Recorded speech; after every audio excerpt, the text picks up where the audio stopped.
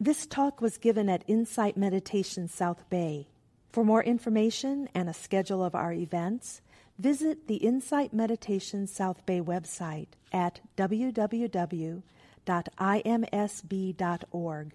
For information about online programs, visit the Bodhi Courses website at www.bodhicourses.org. Bodhi is spelled Bodhi.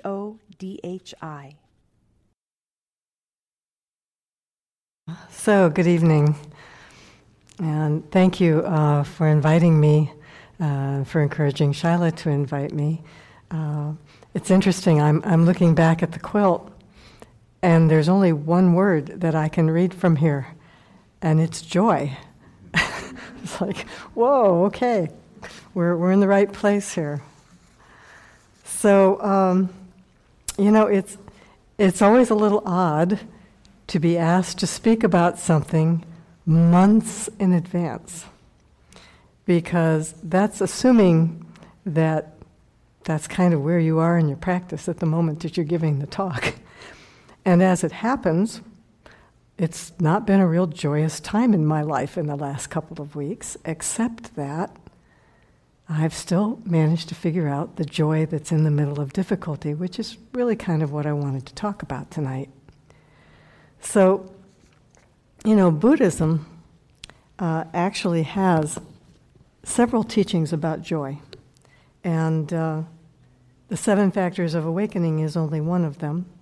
And that's the series that you're doing. But I'm going to be bringing in information that comes from other practices as well about joy. Because when Shyla put the word out that she was doing this series, that was the one I immediately said, well, I'll do it if I can do that one.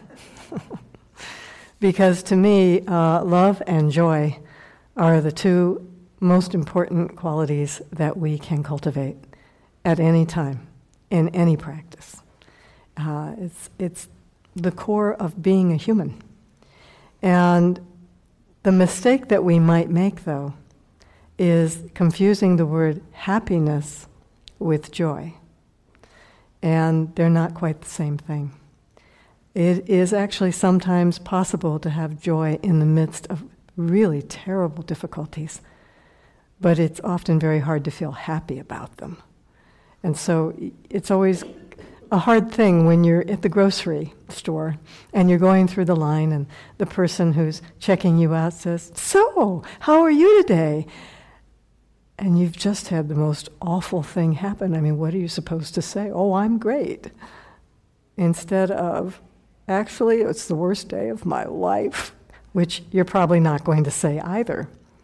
So the fact is that joy is a little different.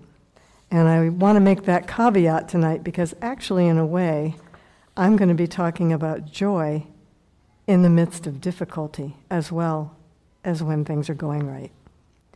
So there's a Japanese Zen teacher, and this is what he wrote. "It's a fairy tale to think that once we have attained deep faith, or have had some great enlightenment experience, our whole life will be one joyous delight after another, and all sadness will be swept away, so that all we see is paradise. Living a life of true reality, experiencing an ongoing restlessness with alternate moments of joy and sadness. There has to be a settling into one's life in a much deeper place, where you face whatever comes up. True religious teaching has to be able to show us how we can swim through one wave at a time. That is, waves of laughter, tears, prosperity, adversity. Studying and practicing the Buddha Dharma is neither a kind of academic exercise to be carried out only after your livelihood has been secured, nor some sort of meditation performed only when circumstances are favorable. In other words, we can't put off practicing and experiencing joy until everything is just as we want it to be. We actually have to find joy in the midst of every moment. So in the 7 factors of awakening, we understand that these are considered to be so important in Buddhist practice that they're actually sometimes referred to as inner wealth, these mental capacities that we're talking about. And as you know, the factors are mindfulness, investigation, energy, joy, tranquility, concentration, and equanimity. And like the precepts, we don't practice them in an order, right? They all sort of are coming up at all the same time and in different combinations. But it does seem like the first 3 of mindfulness, investigation, and energy tend to allow the arising of joy. So mindfulness, we understand, leads all the other factors and makes it possible for all the rest of them to arise. If we're not mindful of our daily breathing, of our daily experience of this moment, it's pretty hard to see these other things. It's hard to learn how to concentrate. It's hard to feel tranquility. But then there's investigation. Now, I love this because it's encouraging us to be curious about our life. So when the kids at my school say to me something to the effect of, "Oh, I'm so bored," my response is often, "Great! Now go out and figure out what to do about it." There is actually nothing to be bored about. Our life is so very full, moment to moment. So investigation implies meeting each moment and looking at it, not turning away from it, not denying it. You might not like it. There's plenty of moments that I don't like. But even in the middle of that, there is something to understand. But then we have to make effort. This is always where I lose students. You know, it's kind of like we would like it to be easy. We would like, as Uchiyama Roshi just said, we would like to be able to have this great enlightenment experience and then, wonderful, everything's going to be great now. And it doesn't work that way. So in fact, in January, I celebrated my 30th year as a monk. And when I realized it was my 30th year, just as a monk, that's not counting the years before that, I was kind of appalled. I was like, whoa, what'd you do in that 30 years? What have you actually learned? Have you increased your wisdom? Have you increased your compassion? I mean, I hope so, but there's that famous saying at the end of the sutra, don't waste time.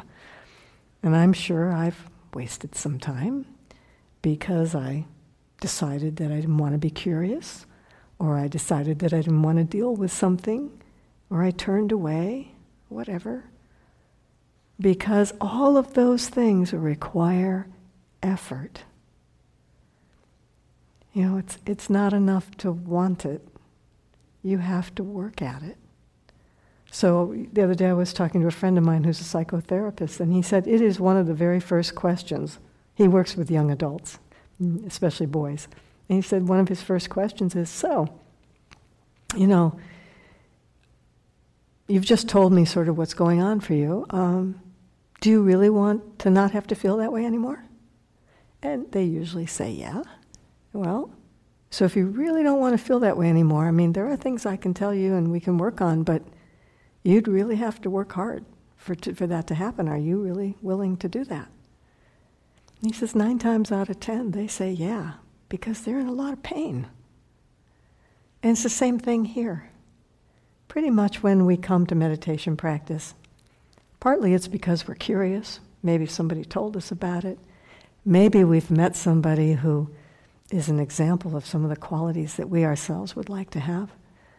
But a lot of times it's because we're suffering.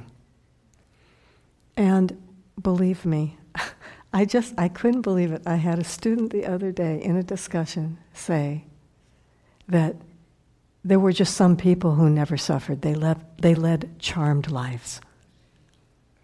And I said, whoa, wait a minute. I absolutely and fundamentally disagree with that statement. There isn't a person I know who hasn't suffered in some way. And it may look to you like someone has a charmed life, but the moment I sit down with these people and start having that private interview that teachers do with students, oh, it's amazing what you find out. It only looks that way on the outside, and that's partly because we are all so worried about how we look to other people.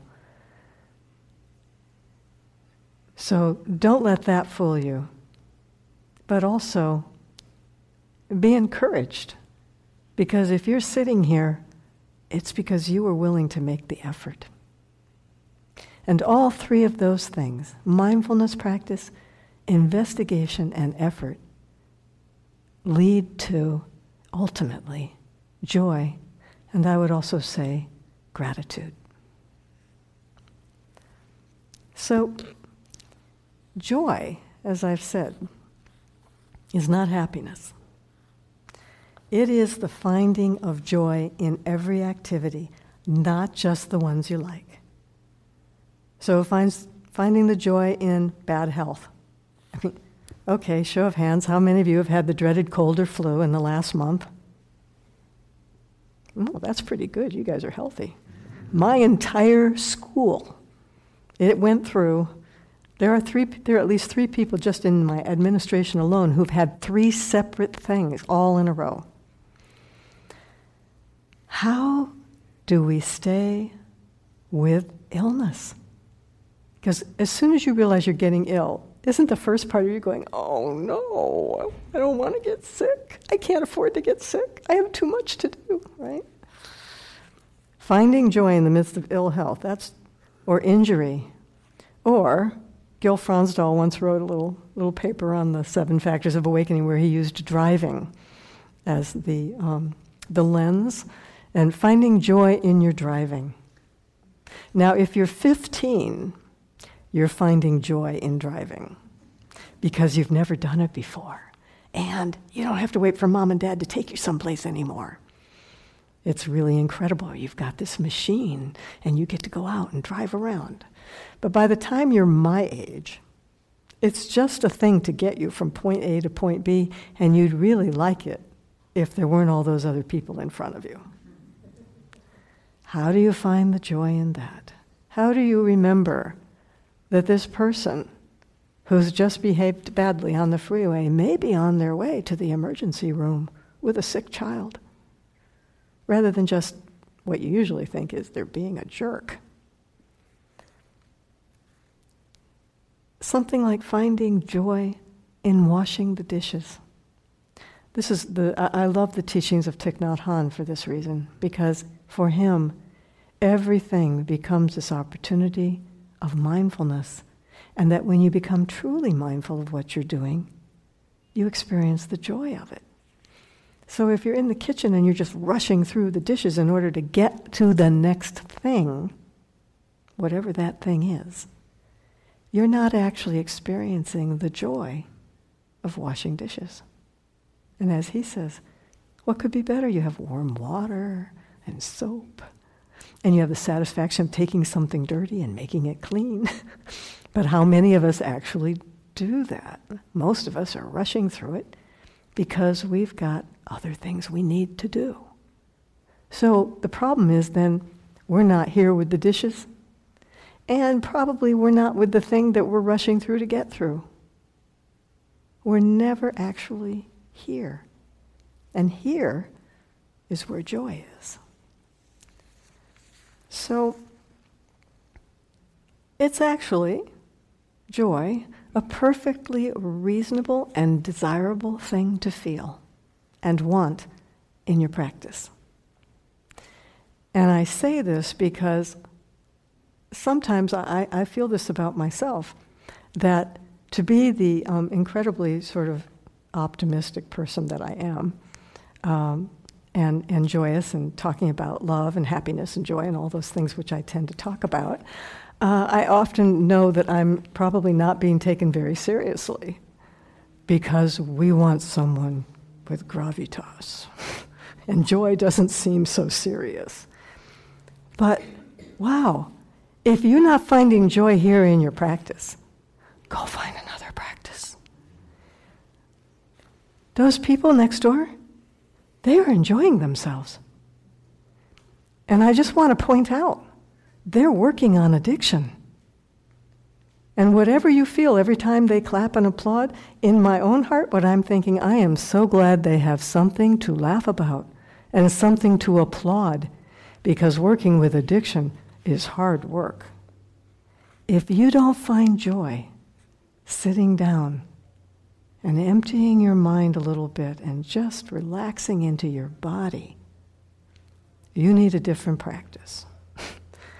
For me, when I stop feeling joyous in my life, it's because I've missed my meditation. I know immediately. If there's a day when I have to get to school really early, and that means I have to leave my house really early, and I miss my meditation in the morning, I know it. I'm not as joyful a person during the day. When difficulty arises, I don't meet it with quite the same feeling. Joy, in some sense, represents positive thinking. But it's really about kind of being excited. It's about curiosity again.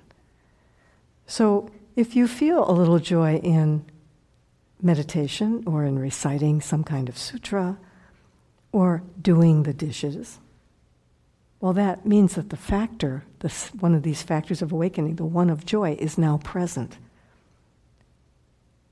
So this is an interesting quote that I wrote down a long time ago, so unfortunately I don't have the provenance of it, but it said, "We aren't practicing Buddhism because we think we are supposed to, but to transform ourselves, to transform our suffering, and to bring some contentment to our lives.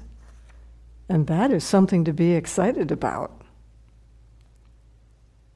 You are transforming your lives, moment by moment.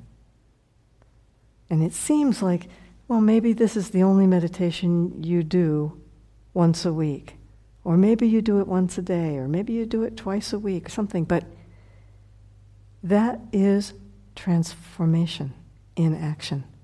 And every time you sit down, all of these factors arise, of their own accord, I might add. Joy and gratitude arise. And you take that out into the world. So not only are you transforming yourself, but you transform your entire environment. And again, that's something to be pretty excited about. So in Zen practice, there is another mention of joy. It's called the three minds. And this was written by Zen Master Dogen, who was, he only lived for 50 years, and he wrote something like 27 volumes of information. And then he said that there was no point in reading and writing anything about Zen practice. Go figure. Anyway, he recommended that a person working to benefit their family or community should maintain three mental attitudes, the three minds: magnanimous mind, nurturing mind, and joyful mind. Joyful mind is what comes from deep in our hearts. And it happens even in the middle of difficulty. It arises from the insight in your meditation that we live together with all beings and are not separate. This is what in Buddhism we call emptiness. Empty of a separate, abiding self. There is no such thing. You exist because everything else exists. You cannot separate yourself out. The very air you breathe is being breathed by everyone else. There is no such thing as a separate you. There is a you in the relative sense that gets in your car and drives away tonight. But there is also, in the absolute sense, the you that is completely interconnected with all other yous. And so joyful mind comes out of that place of understanding your connection. So another Zen teacher, Morinaga Roshi, said, the Zen school sets up its practice so that you can attain enlightenment by looking intently into your own heart. If that heart were really yours alone, no matter how intently you continued to gaze at it, you could never awaken to universal truth. But the heart is not an individual possession. It is not yours alone. The heart, the life that is within you, is born in companionship with the environment of all sentient beings. We're not talking about the beating heart inside of your physical body. We're talking about that heart-mind that we all know we have. So when we look into our heart, if we believe that it's ours alone, we may be able to see our own small mind clearly, but we are never going to understand the universal truth of interconnection. When we begin to understand that interconnection, however, then we can begin to understand that the heart is not ours. It's in relation to everything. Everything is in relation to everything else.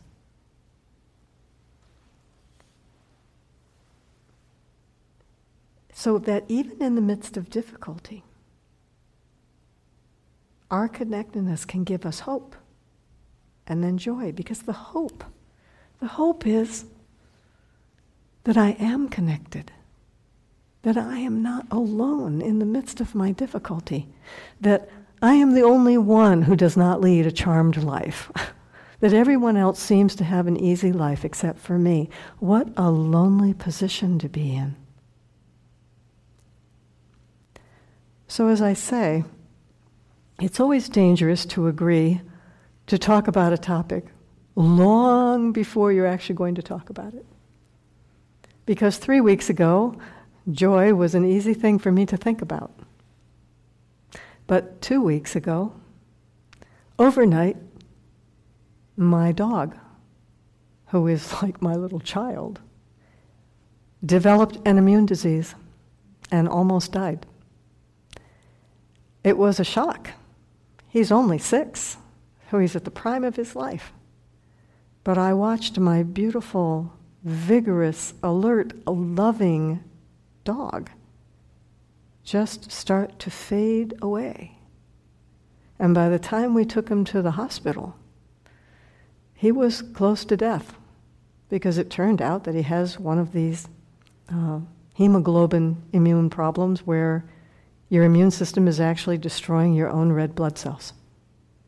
And only through a series of transfusions and major steroids and intravenous and being in the hospital for 5 days finally turned it around. But on that Wednesday night, my husband and I went home and cried in each other's arms because we thought that the next day we were bringing our dog home to die. Now, you may think, oh, well, it's just a dog, unless you have a dog. I know you don't think that if you have dogs. But if you don't have a dog, I'm sure that that might be coming up for you. But it turns out that Rhodesians, in particular, are so intelligent that it's like having a 3-year-old. They can't talk to you, but they can do everything but that. And this dog, even by other standards, is fairly unusual. Goes to school with me, has become like the school mascot. Everybody loves this dog. So not only was I going to lose it, but there are kids in my school that have grown up with this dog. So imagine, here I am at the hospital. I have a dog that no matter what I put in front of him, cat food, he looks at it and he turns away. This is not my dog. This is when I realize something is really seriously wrong. We're in the waiting area. And this other woman walks up, and she says, "Oh my goodness, what a beautiful dog. What's the problem?" And we say, "We don't know yet. We only know that it's something really serious." And she says, almost in passing, "Oh, I'm so sorry. I'm here because we're going to have to say goodbye to mine." And then she starts to walk away. And my husband and I, it took us a second, and we're like, "Oh, we're so sorry." So here she is expressing her delight in our dog when she's on her way back into a room to say goodbye to her own. 20 minutes later, she comes back out. She's been crying. Her husband's been crying. Her mother and father are with them. And this is an older woman, so her parents are quite old. They're all crying. She must have gone out to the car or something, and then she came back in. And she walked over to me, and she said, "I hope your dog is going to be okay. He's beautiful." This is sympathetic joy. I don't know what else to call it. That someone who's just lost their dog could come to me and say that. It made me start crying. I hadn't started crying yet. But that she did that meant so much to me. That she had set aside, in a sense, her own grief, or at least understood mine, enough that she could wish me well, she could wish my dog well. This was astonishing. And it was really the first time that I did cry and began to think of how serious this might be. Could be me in a few days coming out of that room. I didn't know. So I think a lot about someone like the Dalai Lama. This is a man who had to leave his country forever, who has had to be in exile and set up his whole religious as well as state practice. He's up until recently was the head both of Tibet and of the religion. And yet, this is the person who can wish the Chinese well. It's astonishing, but it's hopeful. Because what it means is it's possible. It's possible to feel joy not only for myself, but for others in difficult situations. Because what I came away with last week, when it turned out that my dog made it through the night finally on his own, and that his red blood cells started to produce, and that the steroids were strong enough to suppress the immune reaction. First of all, I cannot tell you the amount of love that poured out of my Sangha and my school for this dog. People were leaving letters and flowers on my desk for him, writing emails, sending texts, "How's he doing?" But more than that, what I realized, the joy for me, came out of realizing I never wish terrible things on anybody. Let's face it, suffering sucks big time. Nobody wants to suffer. But can you be in the middle of your suffering and find the joy? And so the joy that I found was I realized that in the middle of my fear and upset that I was going to lose this dear friend, I mean, he really is my daily companion, that what was growing in me was compassion for the suffering of others. And very specifically, what I thought of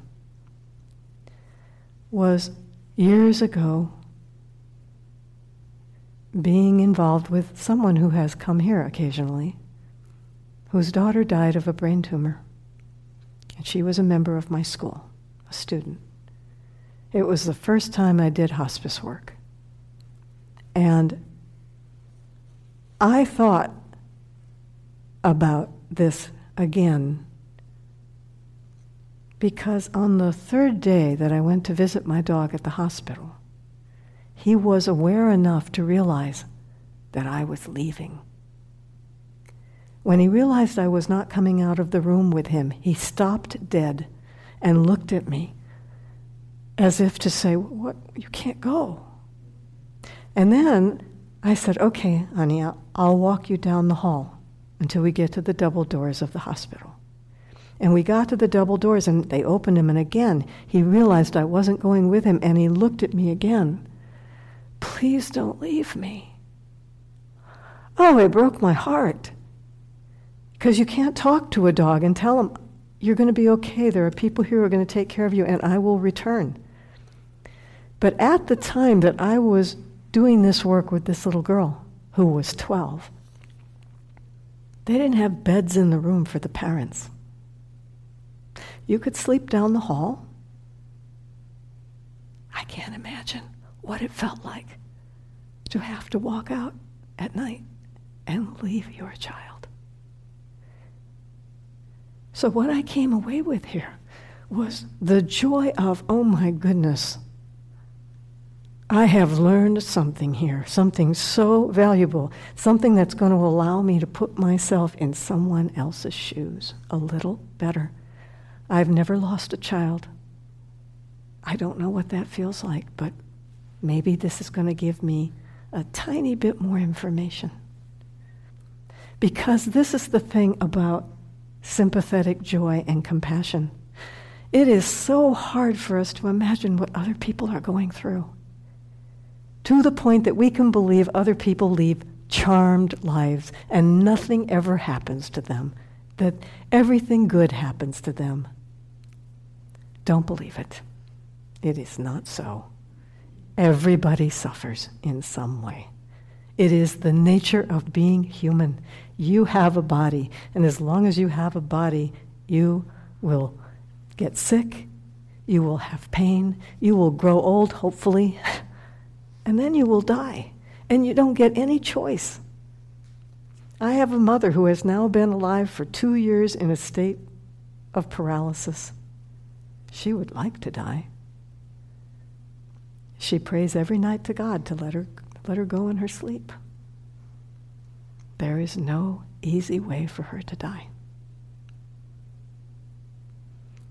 But she has shown me also, she is taking her joy where she can find it. The small things. Talking to her children, getting to see pictures of her great-grandchildren. She's trying to find ways to find joy in the midst of that. So, what gets in the way of our joyful expression and experience? Well, a more modern Zen teacher once said, "Is it all right to be mortal? Is it all right to be homely? Is it all right to be weak in math or grammar? Is it all right to be deaf to good music or blind to good art?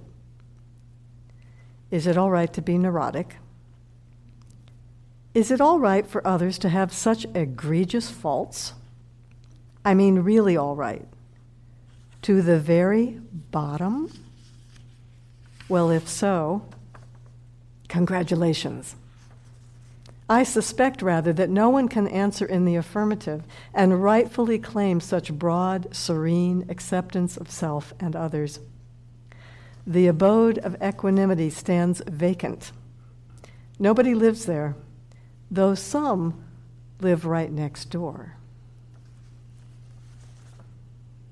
The suggestion that you simply be joyous or compassionate or peaceful is kind of naive and not particularly helpful.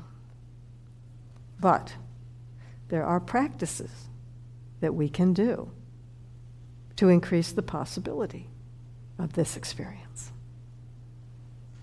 First of all, you might decide that you really need some therapy. That would help you clear out some of the old stuff. Maybe you suffer from serious self-doubt, or obsessive jealousy, or any number of neurotic things So that's one practice you can do in combination with your meditation. In meditation itself, there are exercises in expressing sympathetic joy. In Tibetan Buddhism, they have this thing, Tonglen, where you actually take on someone else's illness. You don't take it on in a resentful way. You don't say, oh, all right, fine. You take it on with joy. You take it on with sincerity. So when things happen in my Sangha with people, or even at school, I write to my Sangha and say, would you please offer your bows and prayers for this person, for this reason, or for that person. I firmly believe it has an effect. We have more effect in the universe than we realize. And it may sound kind of airy-fairy, but all I can say is it's happened. But sometimes it is enough to practice the way of joy, in this case, as if you were joyous. To practice sympathetic joy, as if you were feeling sympathetic joy, even if you don't feel that way. Now, this may seem kind of contrived, or it might feel kind of forced, like, I will feel joy. That's not going to work. So, you may have to work with your fundamental belief that you have no reason for joy. That may be a place to start. Or, as my student said, you may have to work with the fundamental belief that everybody else has a charmed life except for you. Get to the bottom of that. It's kind of like, maybe you're familiar with Thich Nhat Hanh's half-smile idea. Okay, so he says that no matter how you're feeling, you should try to cultivate at least like a Mona Lisa half-smile. And this is because your body is connected to your mind. And if you have hunched shoulders like this, generally, that means you're not feeling so good. Or if you're sitting with your head in your hand, or if you have a frown on your face. Well, he figured out a long time ago that one way to work with it is to actually change your physical nature, like having the lips go up a little bit, sitting with a straight back, having the hands in a stable position. This is an exercise to try sometime when you're home. Take your sitting position wherever you are and start out like this. After about 10 minutes of doing that, bring yourself back up into a straight position with a slight smile on your face and your hands in a stable place. And see if you too notice the difference. It's pretty extraordinary. The body and the mind are absolutely connected. What one is doing, the other understands. So you can change your attitude, and that affects your body, or you can change your body, and that affects your attitude. So one way to work with experiencing joy, if you're not feeling very joyous, is to actually change your body. Have a joyous body. And regard all those methods that I just named as needs that have as much importance to you as food and water and rest and exercise. Joy is going to feed your mind and body just as much as food and rest. You know this. You know that when you feel joy, there's an energy that goes with that. So Suzuki Roshi, who was the founder of San Francisco Zen Center, once said that the world is its own magic. And he wasn't making this up out of whole cloth. He was referring back to lots of other teachers who had come before, including that guy Zen Master Dogen. Dogen wrote a very famous treatise called the Genjo Koan. And basically, in English, what it means is ordinary profundity of the present moment becoming the present moment. Ordinary profundity. Every moment is profound, and it is very ordinary. Your life may seem very ordinary, but actually every moment is kind of profound. First of all, you're alive. It could be the opposite, right? The very fact that you're alive means you have another moment in which to experience this profundity. In another sutra, Dogen wrote, "The meditation I speak of is not meditation practice. It is simply the Dharma gate of joyful ease. The practice realization of totally culminated enlightenment." In other words, totally culminated life enlightenment is joyful ease. Think about this for a minute. How would it feel to be in a state at all times of joyful ease? That is the state of enlightenment. That is it right there. And it is not dependent on circumstances. It is a continuity that runs through our life. These teachers are all pointing to one thing, and one thing only. Whether it's the 7 factors of awakening, joyful mind, the Brahma Viharas mention joy, doesn't really matter. They are all pointing to the extraordinary nature of our everyday life. The beauty and the joy of the present moment tends to get missed because we're always rushing to the next thing. So I'm not enjoying washing the dishes because I'm thinking of something I need to do to get ready for tomorrow, rather than just doing that. When was the last time you remember feeling joyful ease? Was it in your meditation?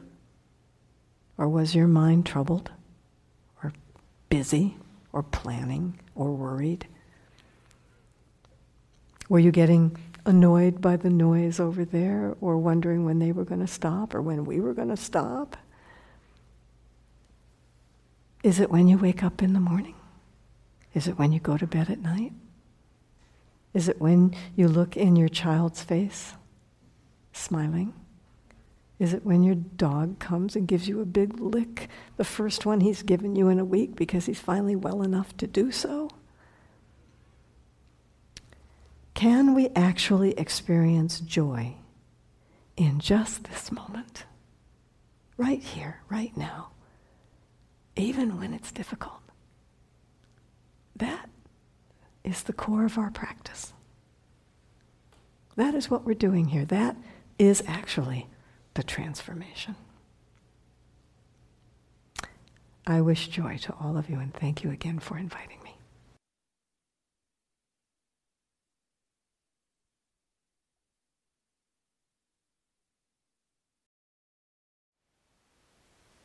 Thank you for listening. To learn how you can support the teachers and Dharma Seed, please visit dharmaseed.org/donate.